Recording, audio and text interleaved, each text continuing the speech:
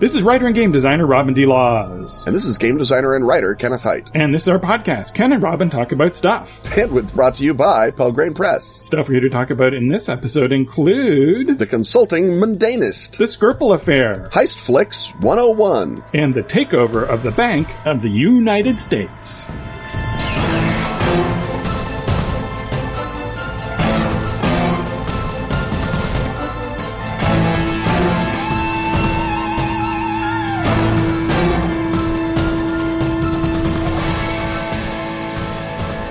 Just because something isn't widely known doesn't mean it isn't true. Why, that's one of the entire themes of this here show. In Atlas Games' new cooperative deck-building board game, Witches of the Revolution, you play a coven of witches. You and your allies must deploy your powers to make sure the American Revolution succeeds. And the hated British are cast forever out of these United States. Just like it really happened. Witches of the Revolution is a truly cooperative game, without traitor mechanics or backdoor winners, and every player can influence the outcome every turn. It's a subtly different deck builder where adding more cards to your deck can be as perilous as it is helpful, so you have to make good choices. Witches work together to overcome events like the rise of witch hunters, the seizure of printing presses, and enchanted cannons slipping into enemy hands. Overcoming events helps the Coven fulfill objectives, like resurrecting Benjamin Franklin or curing Paul Revere of lycanthropy. Fulfill 4 objectives to win the game and ensure the success of the revolution. Download the rulebook, read more, or check out video reviews at atlas-games.com/WOTR. Or leave immediately for your local game store before it's taken over by the hated British.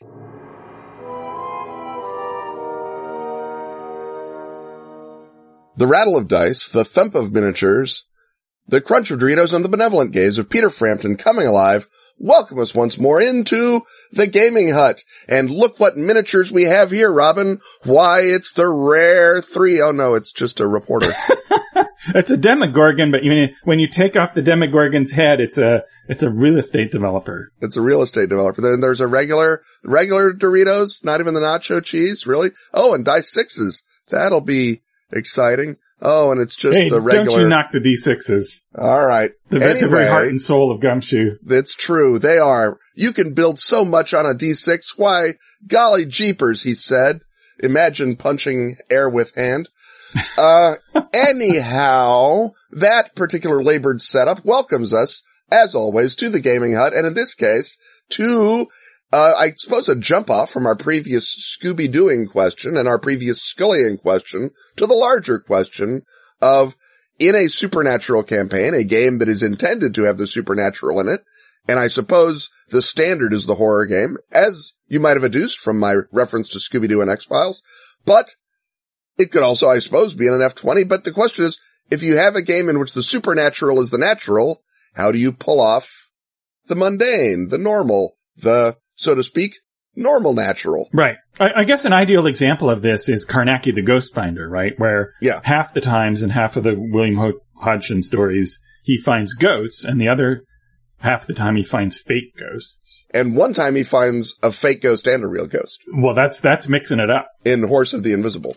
I mean, he finds the fake ghost, and I think he finds indications there may have been a real ghost, but it's not what he's there for. Right. And I think that seems like, William Hope Hodgson's players are like rolling their eyes because the ghost turned out to be fake again.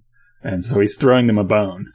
So the trick is to, how to make players not feel disappointed when, in, a Cthulhu game, it just turns out there's, gangsters creating a hoax, and the rituals out in the woods are just a rumor that they've been spreading in order to pawn off their hits of their bootlegging rivals as the actions of evil cultists, or in a modern day game when the crop circles turn out to be just guys playing a prank, and the murder in the middle of the crop circle, well, that's a domestic dispute. So how do you make the mysteries that what the discovery is emotionally satisfying if it turns out to be less than meets the eye? Because of course traditionally in a horror scenario, things turn out to be much worse than they appear in the mirror. So what is your first trick for accomplishing this? Well, the first thing that you need to have with an adventure like this is that the mundane adventure still has to be exciting and challenging and fun and all the other things that your horror adventure is. It's not going to have necessarily the horripilating quality, and certainly not the shock of the great reveal at the end. But if you've played it correctly, the reveal that these guys are just normals will have a relief, and relief is halfway to humor, and humor is halfway to horror. So you can get some of the same emotional wallop when you reveal that they're just gangsters, or that they're just crooked real estate developers, or the heir trying to kill his dad. Normally, the thing is that after that reveal happens, there has to be something interesting to do, as opposed to just, oh, then we shoot them because we're armed for vampires and these guys are way weaker than vampires.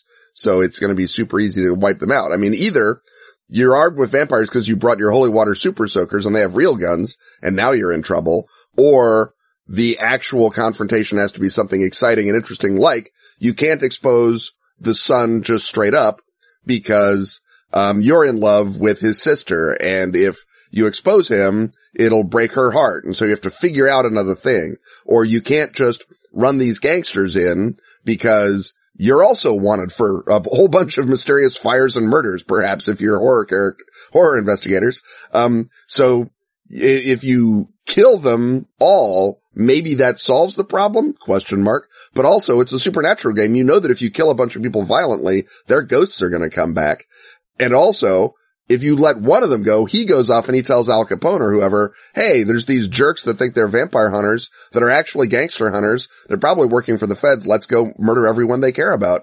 And you have to be able to escalate a mundane situation with consequences further down, or else again, it's just, oh, thank God it's just a real estate developer. I punch him. The end. Right. It seems then like one of the first tips is do this as part of an ongoing campaign where the possible consequences of the mundane interaction can then ripple forward into coming supernatural cases. I mean, you can do it as a one-shot because a one-shot doesn't have the assumption of horror. So if you say, we're playing Carnacki the Ghost Finder, people are like, well, is it going to be a ghost or is it going to be someone's son-in-law? And we don't know. And that's the fun of the solving the mystery part.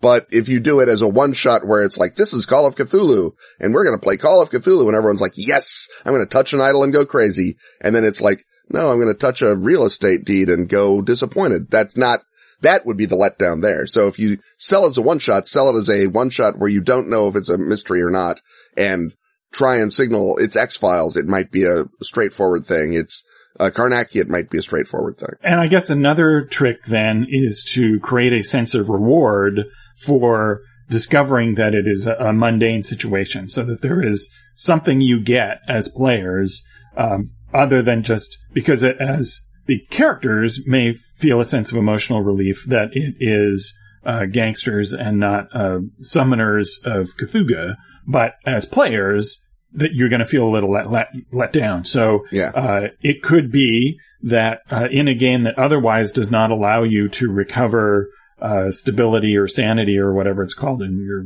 given system, that you can actually get an ongoing bonus to that, or a reversal of a previous otherwise irrevocable loss every time you discover that it's a fake, so that you have some sort of benefit of that. Or, you're working for the Houdini Foundation, and of course what they're looking for is proof that the supernatural is fake. Or you're working for the Ordo Veritatis in Esoterus, and they know the supernatural is real, but they are desperate to create the impression that it isn't, because otherwise the membrane thins and the demons get through. So they're very happy whenever it's revealed that a scam is just that. It's just a scam, and it's part of that setting that the bad guys, the Esoterists, are trying to evoke supernatural effects, often by doing mundane things that cause people cognitive dissonance. So that if you manage to sort of nip that in the bud before it turns supernatural, that's a good thing, and they're happy, and you get rewards. And so I guess one of the big tricks is to have a sense of gratification that, oh, this could have been so much worse. It's a good thing that they were gangsters and not cultists. Right. They weren't going to summon Cthulhu and burn down the whole town. They were just trying to cover up their arson. or whatever. And in Trail of Cthulhu specifically, there's the denial mechanic, where if you can deny that the thing that you're encountering has happened at all or has any mythos significance, you get your sanity back.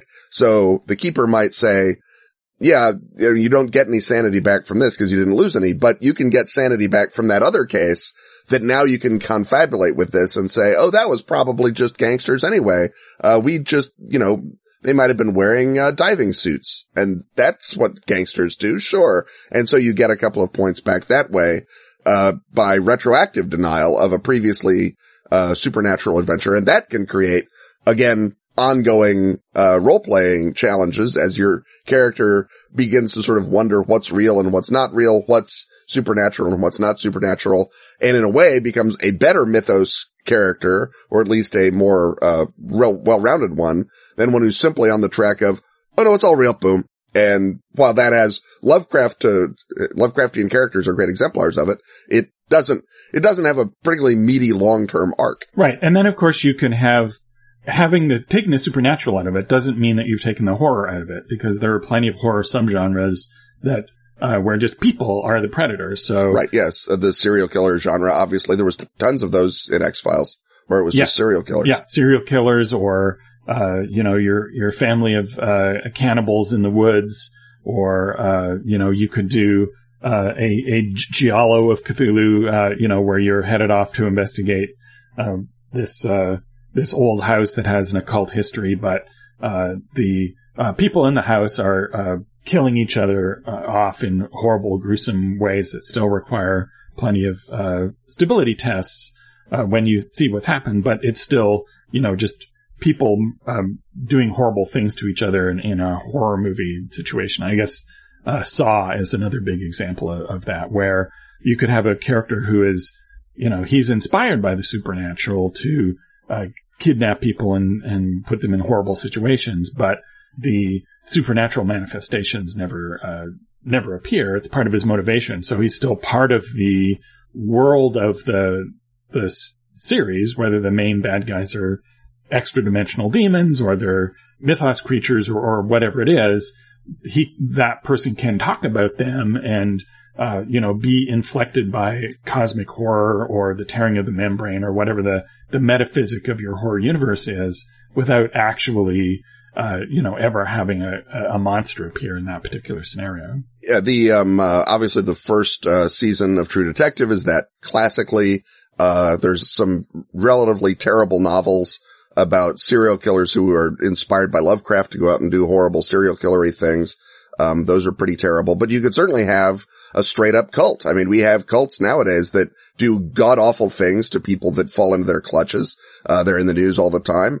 And it would not be amazing in a world where Cthulhu is real that there's either a pretend Cthulhu cult or a guy who's actually just been driven crazy because he was, flew over the Pacific one time and went bananas. And when he landed, he just set up a normal cult in the sense of normally horrible, not in the sense of any magical significance. Because again, Nyarlathotep and Cthulhu are tearing down human morality and order just by existing. That's their goal. If Nyarlathotep has a goal, Cthulhu doesn't have a goal, but it's what will happen at the end times in the Cthulhu belief, that mankind will become as the old ones and will just raven and tear freely. And so any people that are doing that are in a way Cthulhu cultists, even if they never use magic, they never open an Necronomicon, they never have any of those effects. They're just awful people who do awful things, just like we have in the news today. Another possibility, riffing on your cannibals in the house as opposed to ghouls in the house, would be something where you go into the woods thinking it's Bigfoot and it's just a rabid grizzly bear,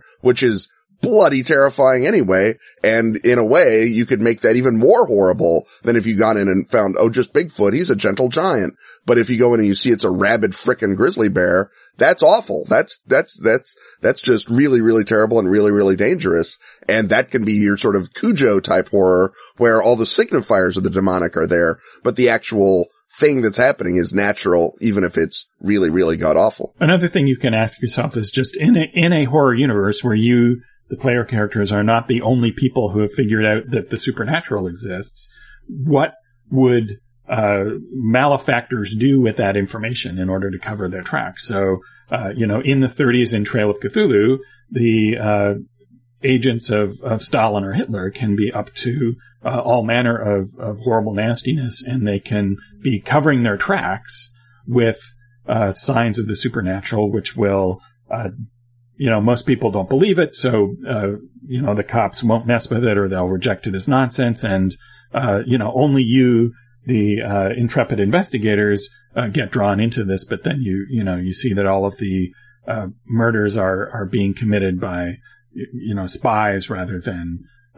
creatures. And again, that can get you into way worse trouble because both Hitler and Stalin have more guys to throw at you than Cthulhu does. They're a very big cult. Yes. And then the question that leaves the question open, is there also an occult bureau within the NKVD or within the SS that you can, that, occult Nazis are a staple of the fiction, but if all the quote unquote occult Nazis you ever meet are Nazis who are engaged in psychological warfare, just like the British were engaged in psychological warfare during the war when they were making up fake Nostradamus and dumping it all over Germany, maybe the Nazis have their own unit like that goes out and, targets the decadent, superstitious, democracies.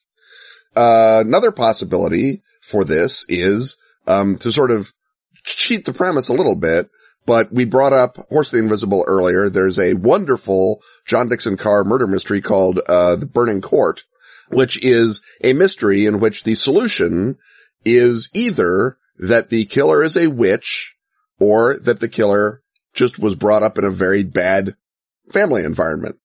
And John Dickson Carr just lays it right out, and you, the reader, sort of get to decide which is true. Because being John Dickson Carr, the mechanism works perfectly whichever explanation you believe. And then there's it's one of those things where there's 3 endings, and each ending says, oh no, it was a witch. Oh no, it was not a witch. Maybe it was a witch. Right. And so that perfect, you're not going to be John Dickson Carr. Just give it up right now. But you can possibly add enough doubt into the game so that even though they're 98% sure it was gangsters, that one gangster does have a soapstone amulet on him. Maybe the gangsters were motivated by more than just greed. Maybe they had something else going on. Maybe the communist agents were, faultless atheists who were just going out there setting up a fake a UFO crash to mess with the Air Force. But maybe that guy doesn't just look Mongolian. He looks kind of gray. I don't know. Maybe there's something going on. And if you leave it as an open question, that actually presents a better example of a supernatural universe than a straight up, yes, it was Greys, yes, it was Bigfoot, yes, it was Cthulhu, yes, it was this, because the whole point of the supernatural is that you can't define it and you can't put it in a little box and say, oh, look, it's a free roaming class 4 phantasm. You have to say, I think it was a ghost, but we also had some bad oysters before we stayed the night in that house. So who can say? Right. If you leave, alternate possibilities open as part of the story, because as you suggest, all of the, actual famous supernatural events can be looked at by a believer or a non-believer. So, maybe the Annabelle doll really was possessed, or maybe she was just a Raggedy Ann doll and those nursing students were tripping on something, or, are they cultists out in the woods bringing down a creature, or are they peasants hopped up on ergot fungus, or, is this haunted house an actual visitation, or is it just, an overexcited adolescent?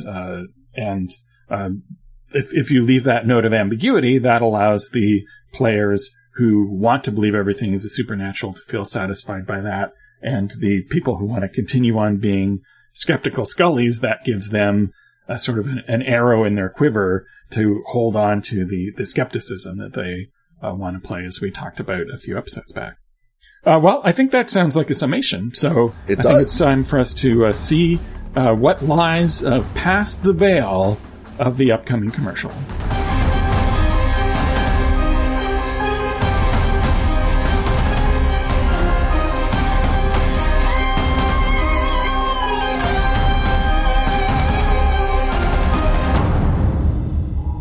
In the 1960s, the CIA hunted Yeti in Tibet, built aircraft that touched the edge of space, and experimented on mind control. But there's more to that story. In the 1960s, the FBI infiltrated occult movements, wiretapped congressmen, and winked at the mafia. Yeah, but there's more to that story. In the 1960s, the Marines invaded Cambodia, the Navy listened to the Pacific Deeps, and the Air Force covered up UFOs. Oh boy, is there more to that story. Those stories all touch the surface of the secret world, the poisonous, unnatural world of the Cthulhu mythos. A government program named Majestic tries to weaponize the unnatural. A government program named Delta Green tries to destroy the unnatural. In The Fall of Delta Green, you play the agents of Delta Green, caught between your oath to America and your duty to humanity, caught between a world on fire and the icy cold of other dimensions. Written by Kenneth Hite, The Fall of Delta Green adapts Arc Dream Publishing's Delta Green the role-playing game to the award-winning Gumshoe engine. The Fall of Delta Green is a standalone game of standing alone against inevitable destruction. Delta Green falls in 1970.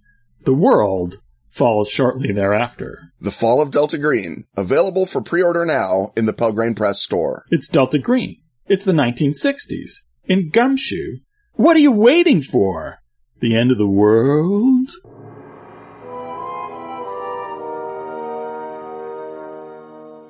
The scrupulous background check and the retina prints that you had to leave on file tell us that we are once more in the top secret environment that is the Tradecraft Hut. And this time around, I thought that we would risk dealing with an ongoing news story, given our lead time. We are recording this on April 10th, but at this point, the main figures in this story seem to be out of the woods, so maybe it's safe now to talk about the Skripal affair. This, of course, is the very recent assassination attempt against former Russian agent Sergei Skripal, his daughter Yulia. On March 4th, they were poisoned with Novichok, a deadly nerve agent, while they were in the UK. So Ken, our listeners want to be able to sound very smart and informed the next time this story comes up when they're hanging out at a tavern or eating dinner with their family. What lies behind the headlines of the Skripal affair? I mean, basically, the Russians, even more, or at least even more aggressively than the good old Soviets, like to go off and murder folk who don't play ball and have in one way or another annoyed the security services. This usually is a dissident of some sort that drops dead. Often they drop dead in Russia, in which case it's just a sort of, well, you're in Russia, that's going to happen. But plenty of times it happens in London. And there's been, I don't know, a dozen cases of Russian dissidents being just plain up murdered or mysteriously falling out of windows in London. The FSB has apparently decided that London is their turf now, or the SVR has, depending on who is in charge of murdering people overseas. It may be like a friendly competition, a Yale-Harvard thing.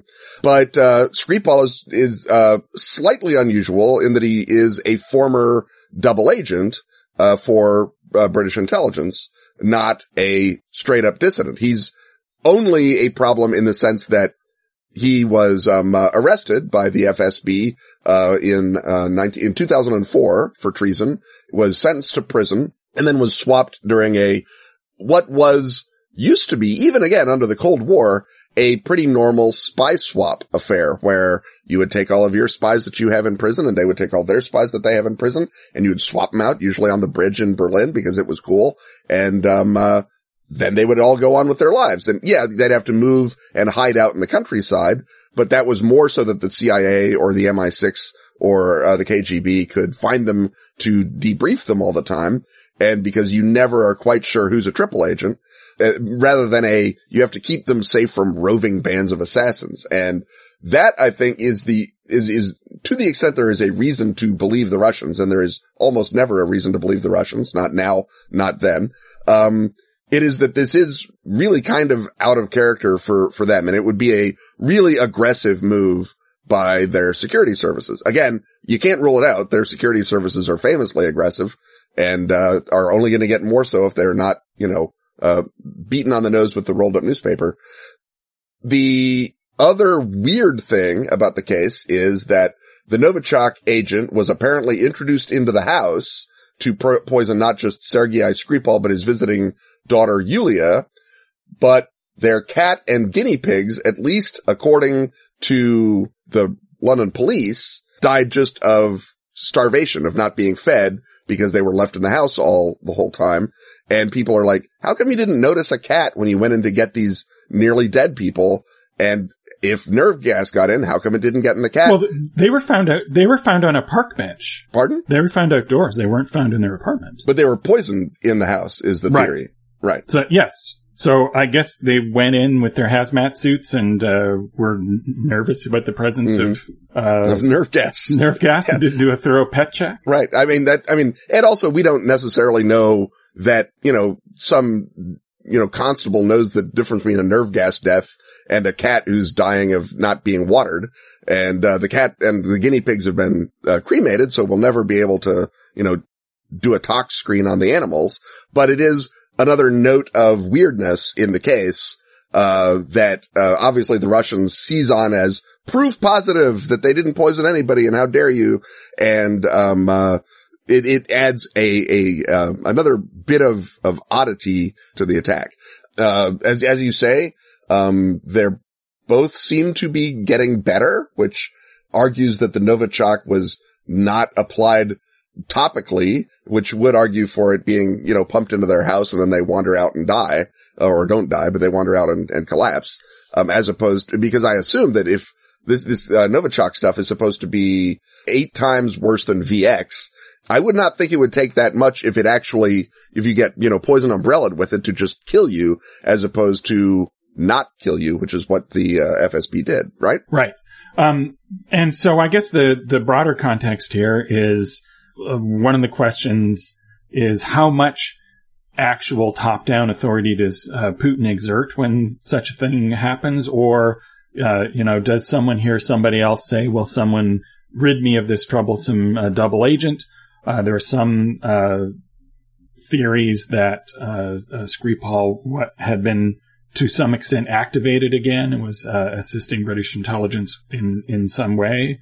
Or you could argue that it's essentially a way of reminding the UK and by extension the West in general just how impotent they are in the face of Russian belligerence, because the difficult fact for the UK is that there's now so much Russian money in London and floating around their economy at a time when they're busy severing some of the other, more conventional ways that money flows into that economy, that, the sanctions that would have to be put on all of the oligarchs who, of course, want to live in London and not Moscow or St. Petersburg, that, it shows that basically, you're bought and paid for, Britain. There's only so much you can do, and we can operate with, almost the same impunity on your soil, as we do on ours. I should mention that it's Salisbury that they were attacked in, not London. So my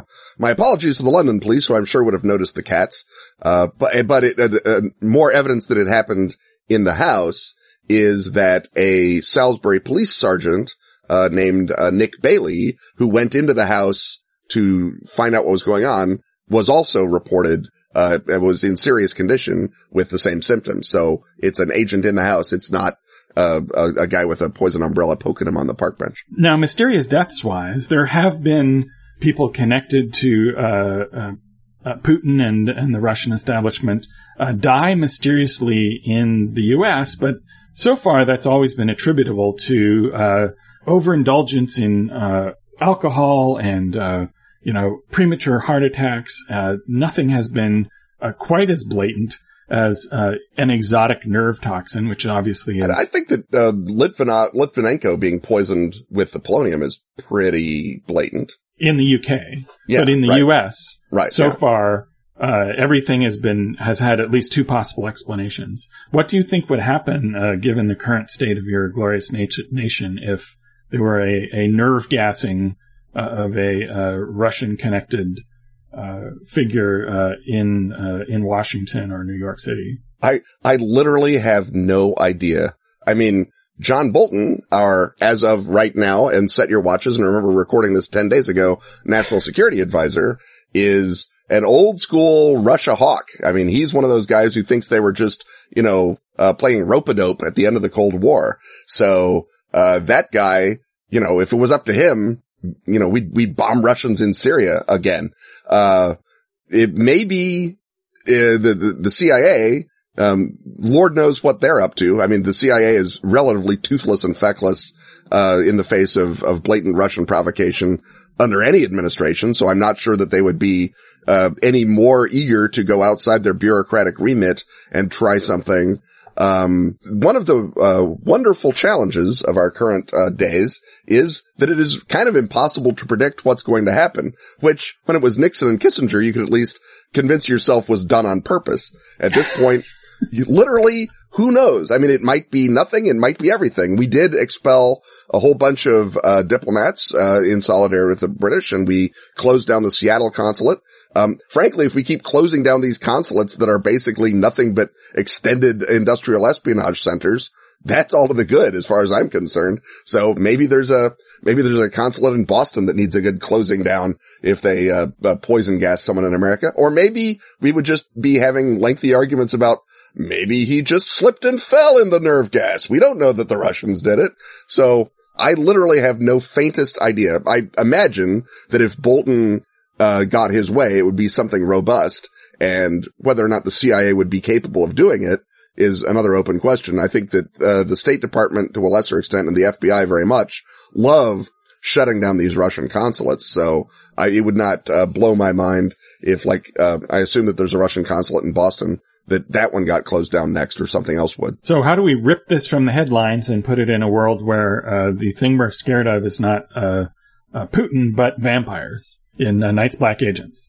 I mean, this is a classic possible element. I mean, what you begin with is you say, okay, the guy's in this horrible condition. He and his daughter were both hit, and this cop, and they're all getting better, though. If it was Novichok, wouldn't he be all dead? And what about these cats and guinea pigs? And they were in a weird condition. And we know that if they're drained of life, maybe they weren't being, thirsted to death, but the vampire came through and he, drained out all their life force when he hit, the Skripals. And the Skripals are not being poisoned with Novichok, but they are being infected with vampirism. And so when they come up out of the hospital, there's going to be some lingering photophobia and tooth sensitivity. That's very common with Novichok poisoning. You don't worry about that. You're going to be wanting to be on a liquid diet. No solid foods for a while. Your system's going to take a while to deal with that. You may notice some, hyper, sensitivity of your senses. That's all normal. And then he's wandering around and he's full of a vampire toxin, and maybe he's being meant not to be an agent of the FSB, although that's one possibility, but a vector. Maybe they've developed a vampire plague, the vampires have, and are trying to use him as a typhoid Mary, if you will, because again, people have been coming to interrogate him that were his old MI6 handler and whoever's in charge of the MI5 counterintelligence unit, and lots of very high officials, or if not the people themselves, they're very core deputies. And now they've been exposed to this vampire virus. And so if the vampires have done this as a means of seeding their vampire virus within the British national security establishment, what better guy than, instead of one of these political dissidents who's not going to attract high level intel, attention, but a former actual agent of MI6. That's the guy you want to hit with the vampire toxin. All these other guys were, just straight up murdered by the FSB. The vampires are disguising their supernatural attack as a normal, nerve gassing of a Russian dissident. And, as a Night's Black Agent player, you could do an enormous favor for your GM. You could provide an apple for the teacher, which we always recommend on this show, by specifying in your backstory that you are returning to duty during the first, episode of the campaign after having been survived a nerve gas attack, which you assume was conducted against you by the FSB, and despite all expectations, you mysteriously survived. And there's a weird gap of 3 hours where somehow there's some other treatment applied to, and you don't really know the story on that yet. But everything's fine. You're back to work. Let's start the session. Right. A guy with no insignia came in and ejected you with something red and said, "Don't worry, you'll be okay." And then you were okay. It worked. Right. Great. And that's your drive, understand the incident. And that gives you and the GM all sorts of fertile ground to play around with. And then, as you suggest, that can be everything from you have been Renfielded to your remission is only temporary and the bad guys can reverse it whenever they want to, you are the individual with the new form of vampirism to just you're turning into a straight up vampire, or the substance planted in you is the special thing that renders you immune to vampirism, and the shadowy figures who are fighting the vampires have made you the ultimate anti-vampire weapon, and you just don't know it yet. Another possible approach is Novichok was built not just in the Russian Republic, but also under the old Soviet Union in Uzbekistan. And maybe you've got old CIA connections who can get you into Uzbekistan to that laboratory, and you can examine that laboratory for evidence that there might have been more going on than just building deadly nerve gas, that there might have been vampire gas going on. And that way you don't have to go right up against the FSB in Moscow to find out what's going on. You can maybe sneak around the side. And that sets up any number of possibilities, from the CIA now wanting to know what's going on to the CIA already knowing what's going on and trying to shunt you away from the CIA's vampire program because it was them that did it, not the Russians, just like the poor Russians have been saying the whole time, or any number of other possibilities. The great thing about the Soviet chemical and biological weapons program is they did it a whole bunch of places, so there's lots of leftover drippy labs somewhere being, sold off for parts or badly maintained by a minimum wage security guard. Right. And that, of course, is the great thing about the toxic materials program from the point of view of us safely at home in our gaming parlors, yes, as opposed to anyone anywhere near them. Anyone remotely associated with it. Yes. I think it's time to put on our hazmat suits and head through the following commercial to see just what's on the other side of that.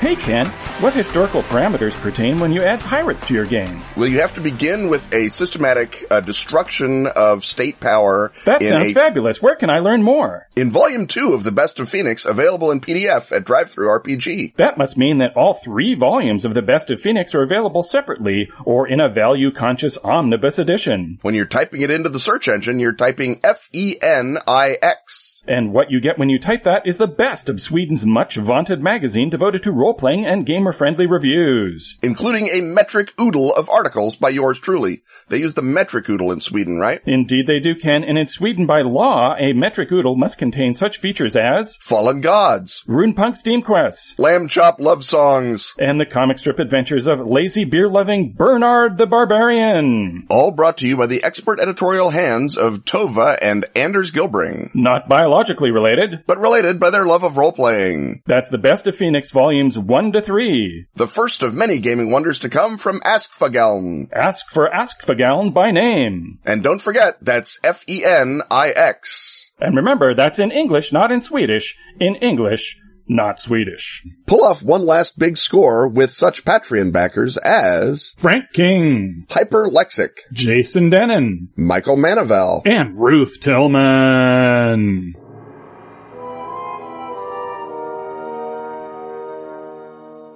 The whir of the projector, the smell of popcorn, and whatever that is under our feet between the seats tell us we've once more nestled down into the middle seats of the Cinema Hut, where Patreon backer Chris Camfield, I believe, asks us to go through heist films and their cousins, the Con Artist film, for a Heist Films 101. Robin, we are always happy to 101 our Patreon backers and other friends. Do you want to start us off? Do we want to talk about the boundaries of the genre? Anything like that? I have a couple of suspicions. Right. One of which is that our lists will be even more similar than usual, because it's a relatively small corpus. Two, I suspect that given the amount of time we want to talk about each film, we'll get to the heist and have to kick down the con men for another segment later. So we'll see how it goes. Maybe we'll get to the con men. And again, the boundaries between them sort of are shaky because many heists are led by a con man, right? Yes. The difference between the con man and the mastermind are not so different. And you have to do a certain amount of conning to pull off a heist. So they're definitely cousins. For me, a heist needs a significant section of the storytelling devoted to the planning versus the execution of the heist. And that's what differentiates it from just a bank robbery film or a hostage-taking film, which are other also similar subgenres. So Taking of Pelham 123 is not going to be on my list. Dog Day Afternoon is not going to be on my list. Even though they're both great movies. Reservoir Dogs would not be on our list. If someone asks us for, bank robbery movies 101, then we'll do those, and there's enough to do. So let's start listing off movies. So for me, the sort of quintessential early heist movie that fulfills one of the main requirements of the genre, which is a big focus on the procedural element of how do you actually execute this, is Rififi from 1955. Yes, once we're right there. We may have your prediction has come the true. Same list this time. It will not amaze me. This is a French film by an American director, Jules Dassin, and he was worked as much later on in Europe as he did in the U.S. because he was blacklisted. Anyway, Rififi is about a jewel robbery, and the set piece is a silent series of procedural beats that go on through the entire execution of the robbery, so that you're just watching for about half an hour every single little step involved in committing this jewel robbery. So one of the big aspects of the heist movie is the how-to, and this Rififi has this in spades, and I think is what makes it the sort of quintessential early heist movie. Yeah, and I would say really on the other side of the coin from Rififi, and as important to the genre, is a movie, Italian movie from 1958 called Big Deal on Madonna Street. Why can't I have that on my list? What a coincidence. What a coincidence. It's directed by Mario Monicelli. It stars a bunch of guys who at the time were not, necessarily super famous, although Marcello Mastroianni, I think, was beginning to be super famous. And of course, the lovely Claudia Cardinale is in it, although not enough. She's never in enough things in the movies. And this is, as opposed to the grimly professional heist in which everything is done very seriously and straight, the Rififiness of it.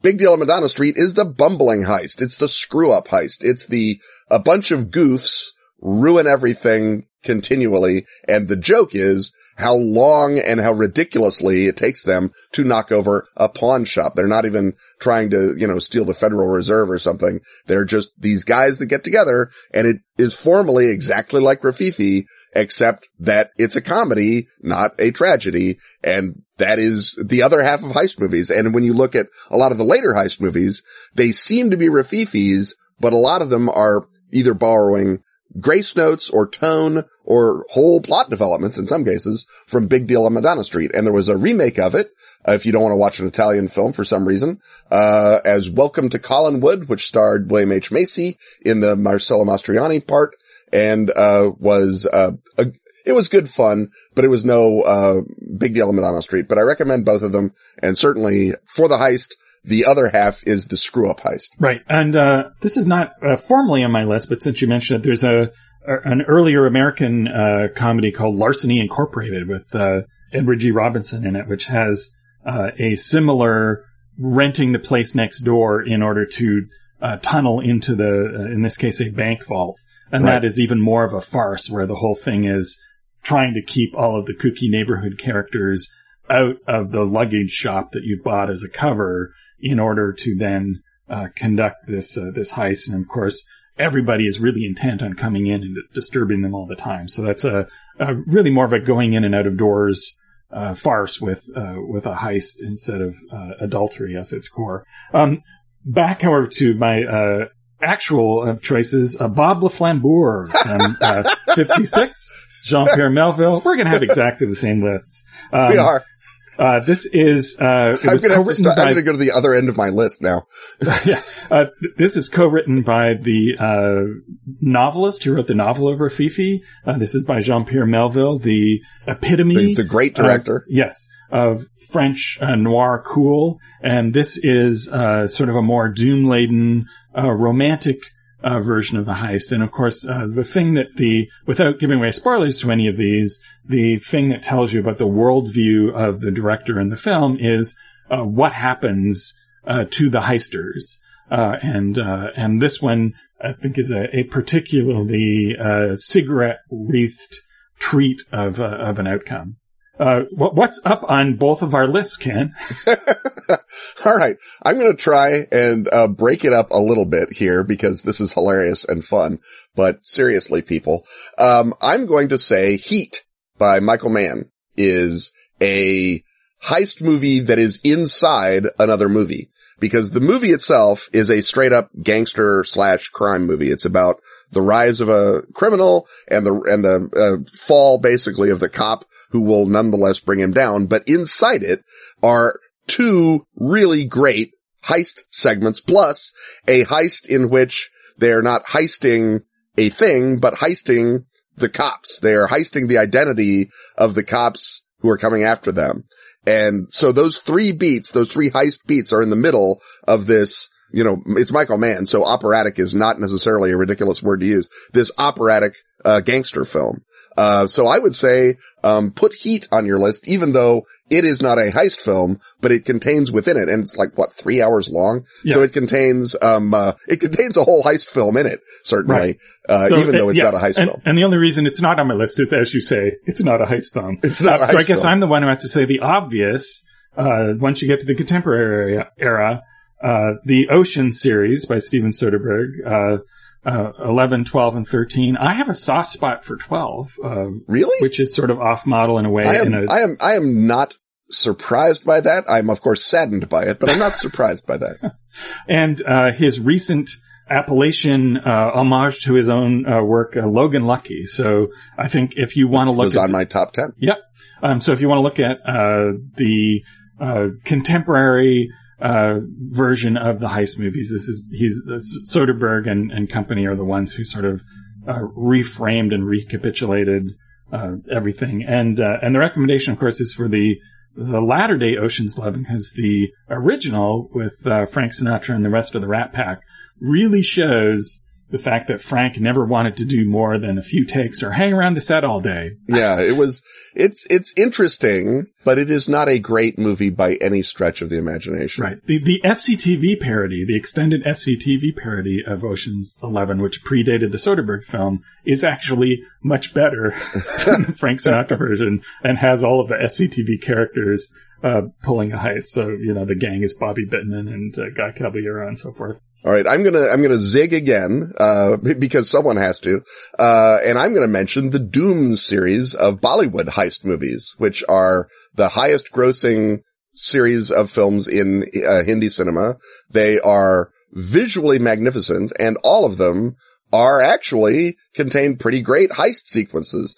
The first one, Doom, as it is, has the best, I think, heist sequence in all of them, in that the final climactic heist sequence is literally choreographed to a Bollywood dance number, in the sense that not only is the action choreographed to the music, but in the story, Isha Deol, who is the femme fatale in the film, is dancing with the main cop. And they know that as long as they dance, the main cop can't stop their heist. So they have choreographed their heist to that dance at midnight on New Year's Eve in a casino, I think it is, or a hotel in Goa.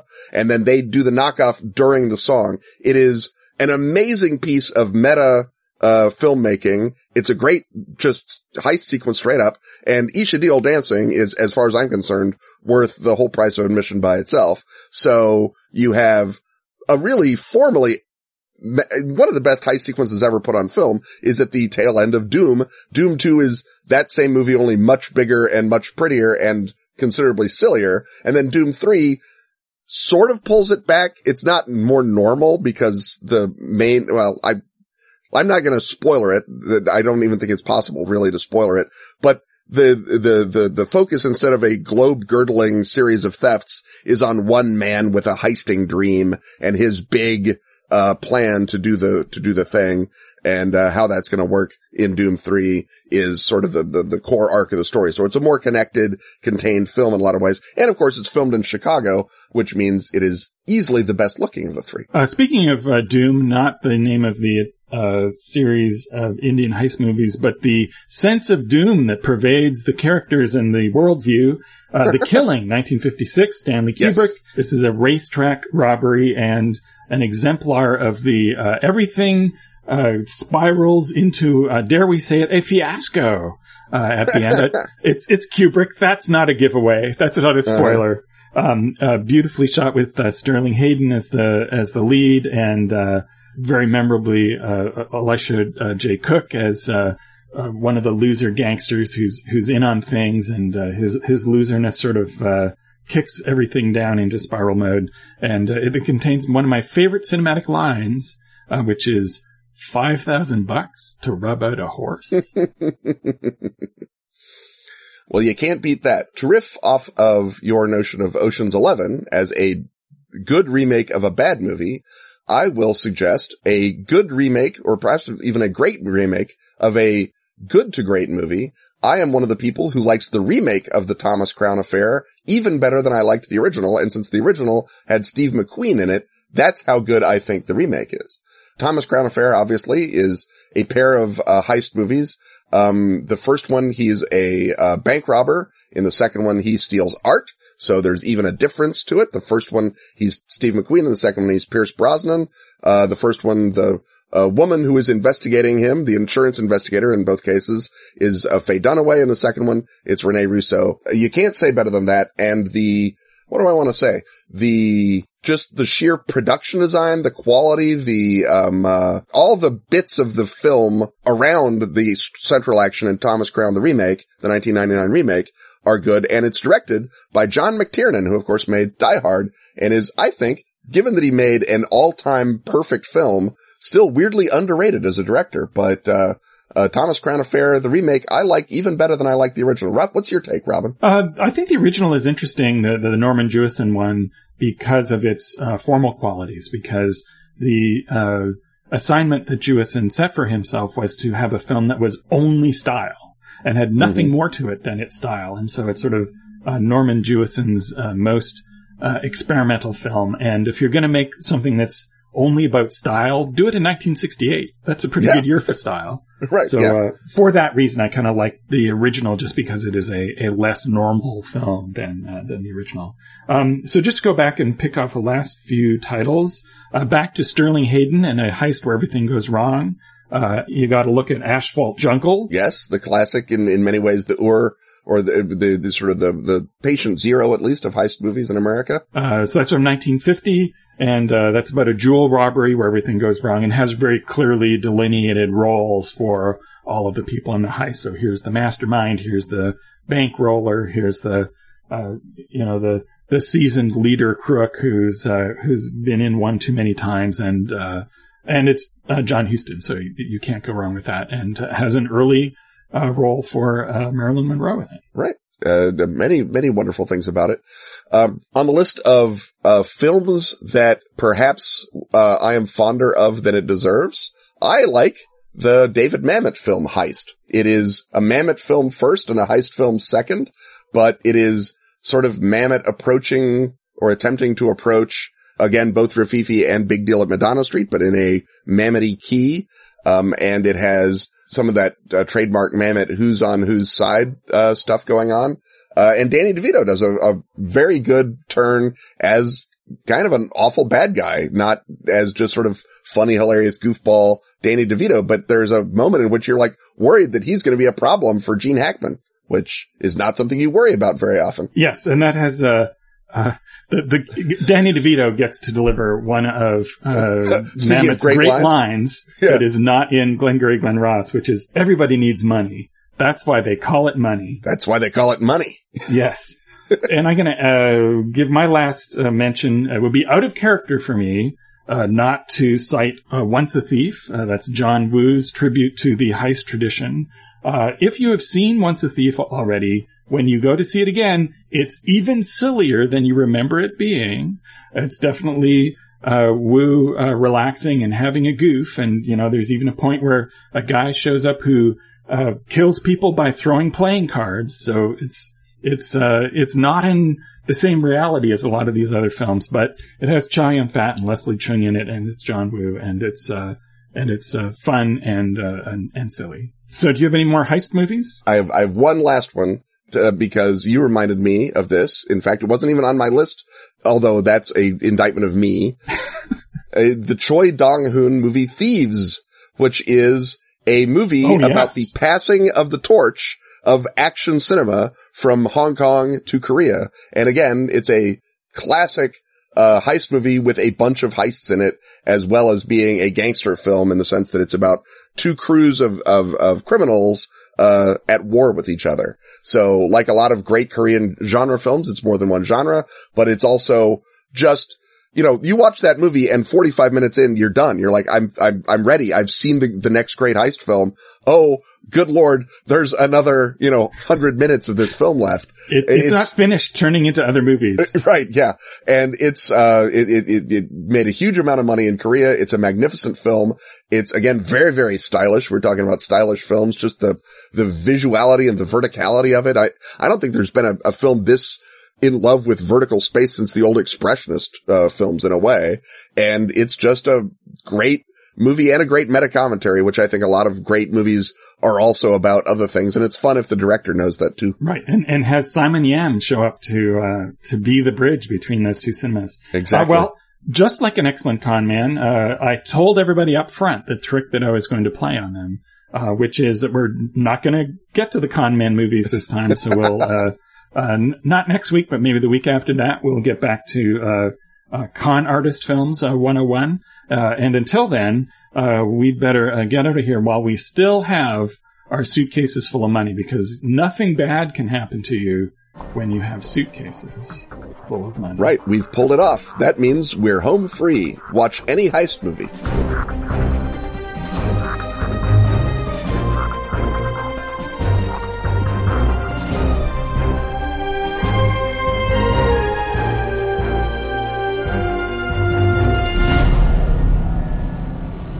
When I think Delta Green, Arc Dream's classic and newly revived role-playing game of rogue intelligence operatives against the Cthulhu mythos, I think Paranoia, Go Bags, guns. And opera. Say what now? Delta Green, A Night at the Opera. 6 terrifying scenarios for Delta Green, the role-playing game. Reverberations. Viscid. Music from a darkened room. Extremophilia. The Star Chamber. And Observer Effect. Written by Dennis Detwiller, Shane Ivey, and Greg Stolze, these scenarios have been available only in PDF and in standalone paperback modules. Get them in a full-color hardback to match your Agent's Handbook and the upcoming Handler's Guide. Delta Green, A Night at the Opera is available to pre-order at shop.arcdream.com. It ain't over till the fat lady reveals herself as a servitor of Yagalanak.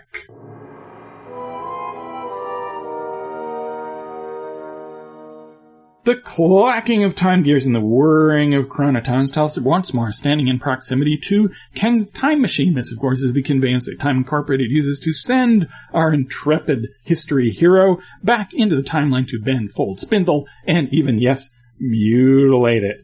And this time around, Time Incorporated isn't quite sure whether you are doing something in the name of good or undoing something done by the many rival time forces. But the question before us is, what alternate reality results when William Dewar's scheme to take over the Bank of the United States succeeds? In this timeline, of course, it failed, so maybe for those not up on their banking scandals of the late 1700s, perhaps you would like to tell people who William Dewar was. All right.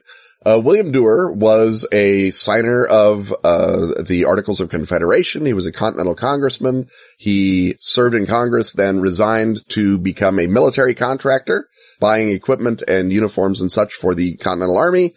He made a pile of money off that, which begins to maybe send you a couple of signals that he was not a entirely up and up type fellow, because there was not enough supplies reaching the Continental Army for someone to get rich off of, honestly. So, Duer, also, while being a supplier of the Continental Army and a Continental Congressman, earns the affection and respect of Alexander Hamilton, because one thing William Duer knows is that without George Washington, we are all doomed, and he uses every bit of his influence to help George Washington stay in command of the army, which was actually an open question several times during the war. So that made Hamilton overlook his other personal peccadillos, recommend him for a position on the Treasury Board of the United States, which there was before the Constitution was ratified. And then once Alexander Hamilton becomes Secretary of Treasury, he takes his old buddy William Duer and he puts him in charge of something called the Society for Useful Manufactures, which was a scheme by Hamilton to take government money and loan it to people who wanted to build factories.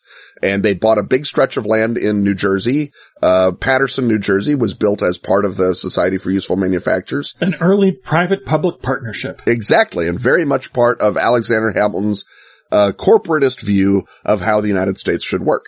And another part of Alexander Hamilton's corporatist view of how the United States should work is that the United States should get all this money by having a bank. The Bank of the United States, which would act like the Bank of England as a lender of last resort, as the holder of government financial instruments, and as a source of credit for useful things in the country like factories or whatever. Right. And this was not an obvious or uncontroversial idea. No, it was not. Thomas Jefferson said, you know what happens when you get central bankers? You get a bunch of rich folk in cities who've never tilled a field in their life or ordered slaves to till a field, which amounts to the same thing, running the country, and we can't have that. And he and his faction fought tooth and nail against the Bank of the United States. Hamilton won, got the bank chartered, and his old buddy William Duer knew all about it because he was friends with Alexander Hamilton, and he basically used insider information to buy up the scrip of the National Bank, which was a note that you bought for $25 so that you would be allowed to buy shares of the National Bank. The shares were priced at $400 payable over 2 years. That was a compromise. Hamilton wanted it to be a big lump sum up front so that only rich people would buy shares and you wouldn't let poor people run a bank, which was crazy talk. And the Jeffersonians wanted, first of all, no bank, but they certainly wanted normal people to be able to afford a share in the bank if they wanted. So they sort of compromised on this. And what that created was a situation in which someone with inside information could trade on the prices, the futures market basically in those shares. Duer began with a stock run on the bank in which he both bought long with one partner and sold short with another, screwing over his first partner and making a fortune on the short sale after his buying long had driven the first Bank of the United States share offering nearly into destruction. Hamilton intervenes in 1791 and buys up the shares to keep the price from plummeting too much and saves both the country's bank and Duer's tail. Duer says, well, if that worked so well this time, I'll do it again on a much bigger scale and use money from the Society of Useful Manufacturers that's just sitting around not building factories yet. Yes, and that's when you look up moral hazard in the dictionary. There's moral hazard in the dictionary, exactly. And so Duer went all in. Hamilton basically warned him and said, you are not going to get away with this a second time because I will tell everyone that you are, not good for the money, basically. I won't back you with the federal government. And Duer said, oh, sure you will, buddy. And he goes on to this scheme. The Jeffersonian faction hates it.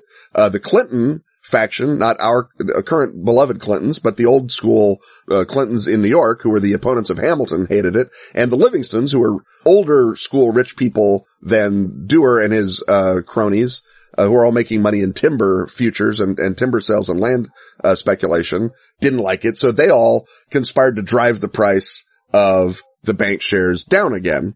And Duer's like, well, I've heard that the Bank of New York, which these guys all own, is going to be joined to the Bank of the United States, and those shares will be Bank of New York shares.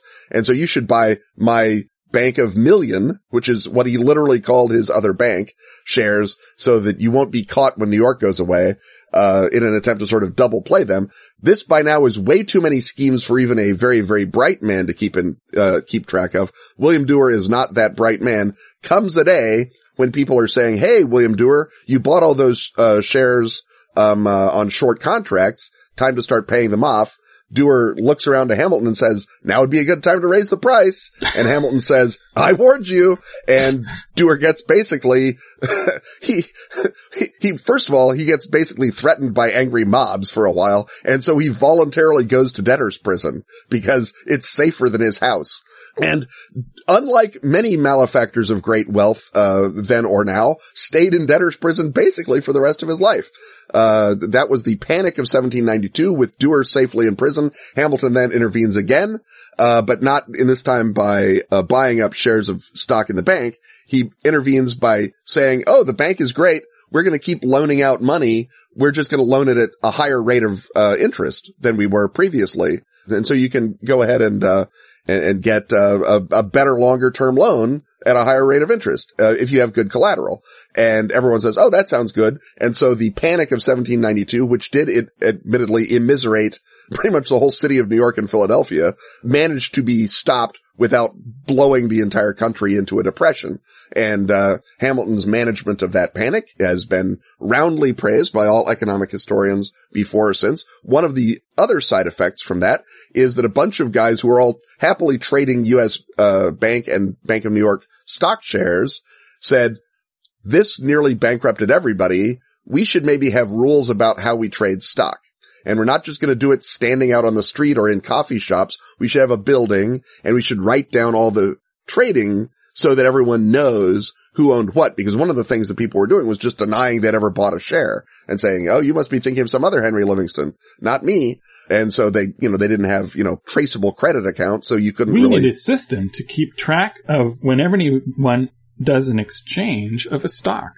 What shall we call this thing? What shall we call it? Oh, we should call it the same thing it's called in Holland, the stock exchange. But that was the foundation of the United States financial infrastructure was Hamilton's Bank, the Bank of New York, and the Wall Street Stock Exchange, which was set up on Wall Street in Manhattan. And that's why we call it Wall Street. So I'm going to guess then from all of this that the force that changes the timeline so that William Duer succeeds and manages to acquire control of the Bank of the United States is not a timeline that you wish to instate, but rather wish to reverse. Is that correct? Yeah, but it's one of those where at the beginning, it's sort of hard to tell. Because at the beginning, if Duer controls the Bank of the United States, what he wanted to do with all that is, first of all, pay back the Society for Useful Manufactures so he doesn't have his embezzlement caught. Second, he wanted to sell American credit in Europe because the Europeans at this time are going through the Napoleonic War and they're desperately looking for a place to park their money. Basically what he would have been doing is creating the American financial structure that grew up in the 1920s when everyone after World War I and before World War II said, well, we're not leaving money with Europe. They'll just fight a war with it.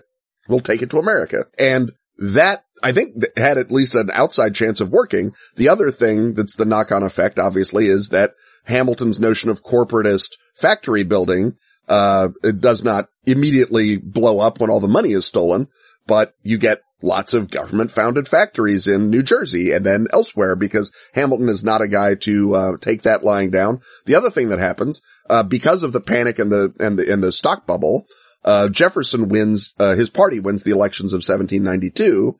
Without that happening, George Washington is able to maintain his vision for the federal government for the rest of his term, or basically for his second term, and can build a navy early and do lots of other things that George Washington wants to do, all of which are generally sound, positive developments.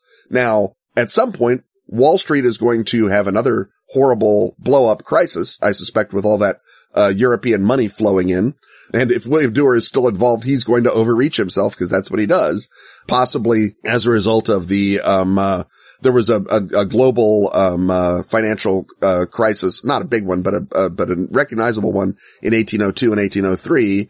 And then there was another one, obviously, in the 18-teens and 1820s that was kind of a beginning of a depression. We didn't notice it in America because we'd lucked out. But the rest of the world, got fairly badly hit. Then 1837 is the first real global crisis. One of those is going to come along and knock the struts out from under it. But for the first 20 years, 30 years, Dewar's plan is going to look really sound and really smart.